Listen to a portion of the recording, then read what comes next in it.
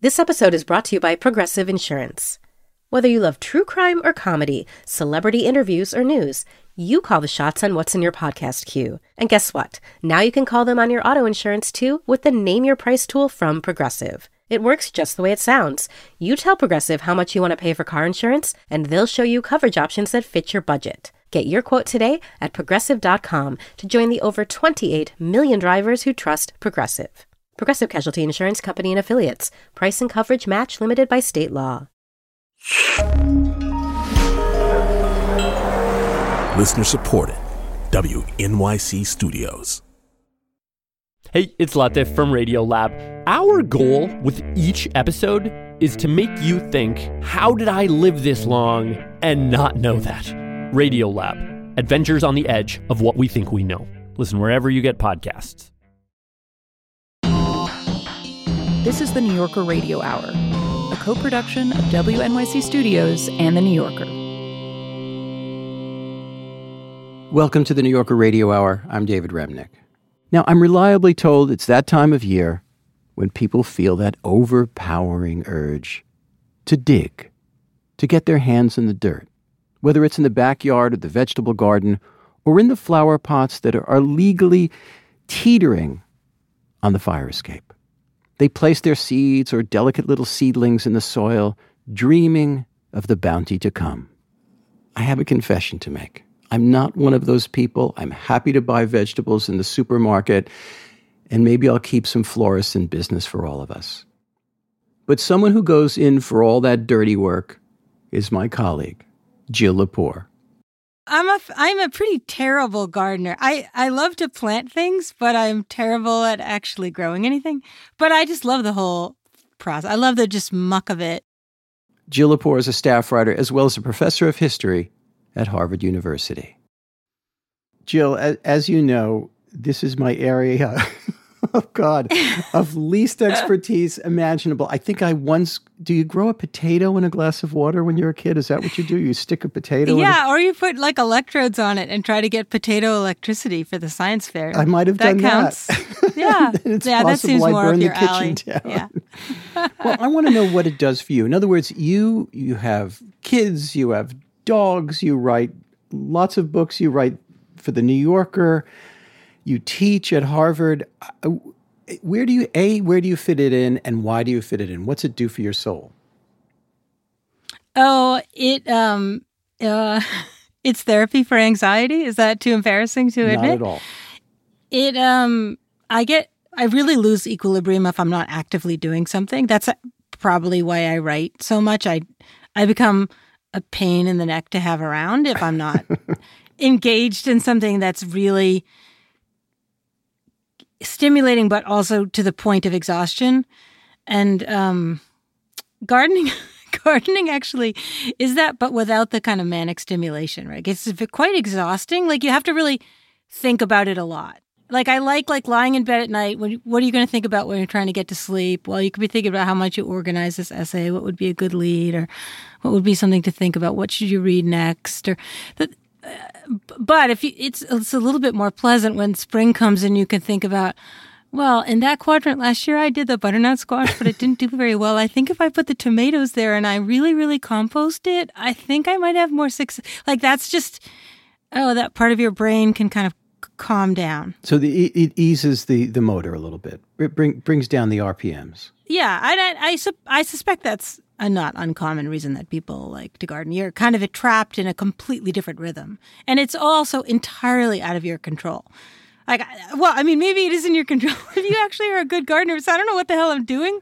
But I just keep trying things, and it's interesting to see what works and what doesn't work, and to feel like it's a never-ending process of education. Like it's like being in a library and you have read none of the books. Like you will always be finding something out. It's always interesting. But you are reading the books. You recently wrote a piece for The New Yorker on your addiction to seed catalogs. For those who aren't familiar, what are seed catalogs and why do you love them so? So they come in the winter. They usually start coming in December or January. These beautiful, colorful, often glossy, but sometimes kind of old-timey, newspaper printy, black and white drawings. And they're from nurseries around the country, seed savers, seed preservers, seed developers. And you can place your order for seeds for spring. They're a little bit like, do you remember when Elaine worked for Jay Peterman on Seinfeld? I do. Yeah, so the copy is a lot like Jay Peterman. Remember the guy who played Jay Peterman and he had that baritone voice? In the distance, I heard the bulls. And I began running as fast as I could. Fortunately, I was wearing my Italian Capto Oxfords. Sophisticated yet different without making a huge fuss about it. Rich, dark brown calfskin leather. Men's whole and half sizes, 7 through 13. Price $135. So whenever I read the seed catalog copy, you're telling you about some plant. I always kind of hear it in that guy's voice because they're hilarious. Like as if, a rutabaga is going to change your life. Well, a lot of these catalogs are selling what are called heirloom seeds or heirloom plants. I know that word when it's attached to the word tomato, but what does heirloom mean? No, it just means a good tomato that you have to pay a lot of money for. And it's kind of gnarly looking. Yeah. Right. The heirloom seed movement really is, you don't really hear that phrase until the 1960s with kind of a back to the land movement when, many people are no longer farming, but there's a kind of hippie, kind of whole earth catalog passion. And a lot of those people are like, I want to grow the seeds that my great-grandfather grew, my great-grandmother told me about. And they go into attics and basements and they find old seed stock. And some of those people start seed banks because what happens over the course of the 20th century is that basically big agribusiness consolidates the seed stock and the biodiversity is really lost. And so when people want to grow or buy or sell heirloom vegetables or other kinds of heirloom plants, it's a way of trying to contribute toward restoring biodiversity, but it's also a kind of screw you to, big farm. Well, I'm sure Big Farm is falling over backwards in a faint because of our discussion. But rumor has it, Jill, that you have a particular heirloom going in your garden, a kind of beet. What is it? Yeah, so, well, I have it planted. It hasn't sprouted yet, so we'll see if I have this growing in my garden. So I did get these seeds from this place called Baker Creek, which is an heirloom seed company in Missouri, and they're called Chioggia. It's an Italian heirloom of garden beet. They're first identified in print in, I think, the 1840s. But can I read you a little bit from the seed catalog description of this variety? Absolutely. Okay, but you got to imagine that Jay Peterman guy or, I don't know, Phil Hartman or Vin Scully. Vin Scully. This is Vin Scully. Chioggia beet is the most whimsical veggie in the patch. Slice the roots to reveal concentric rings of pink and white, and this fun variety adds pop to salads and pizzazz to pickles. Chioggia beet was originated in the historic fishing town in Italy just across the lagoon from Venice. Dubbed Little Venice for its canals and ancient charms, local Venetians know that this is the town to visit for authentic family style. It just goes on. It's pizzazz. You don't usually use word pizzazz anymore. Adding pizzazz to pickles. Well, what else are you growing in your garden? Flowers, trees, vegetables? I'm curious. Okay, so I have a lot of fruit trees. I have a blue pearmain apple tree, which I got from Scott Farm in Dummerston, Vermont. The blue pearmain is famous because of Henry David Thoreau. That's the only reason I have this pearmain apple, although my husband really loves these apples. They are actually really good. Thoreau wrote an essay in 1862 published in The Atlantic called Wild Apples. Well, if it was in The Atlantic, it couldn't have been any good. If he had published in The New Yorker, couldn't have been any good. You'd have to wait a few years. But 1860, dude, here's the thing. It's the middle of the Civil War. And the guy writes an essay about wild apples. I just love that. Life does go on.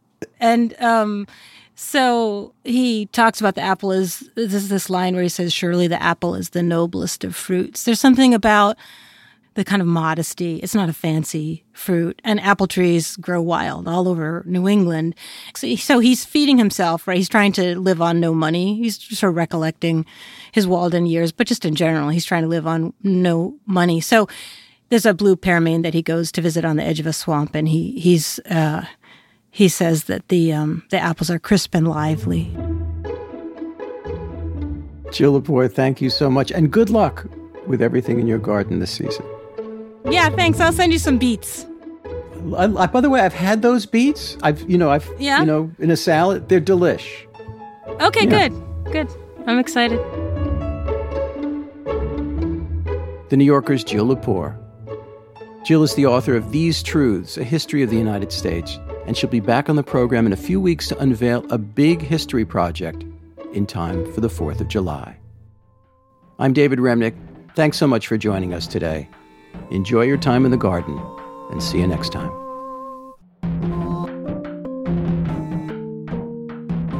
The New Yorker Radio Hour is a co-production of WNYC Studios and The New Yorker. Our theme music was composed and performed by Merrill Garbes of Tune Yards, with additional music by Louis Mitchell. This episode was produced by Max Balton, Brita Green, Adam Howard, Kalalia, Avery Keatley, David Krasnow, Jeffrey Masters, Louis Mitchell, and Gofen Imputubwele, with guidance from Emily Botine and assistance from Harrison Keithline, Michael May, David Gable, and Alejandro Deckett. The New Yorker Radio Hour is supported in part by the Chirina Endowment Fund.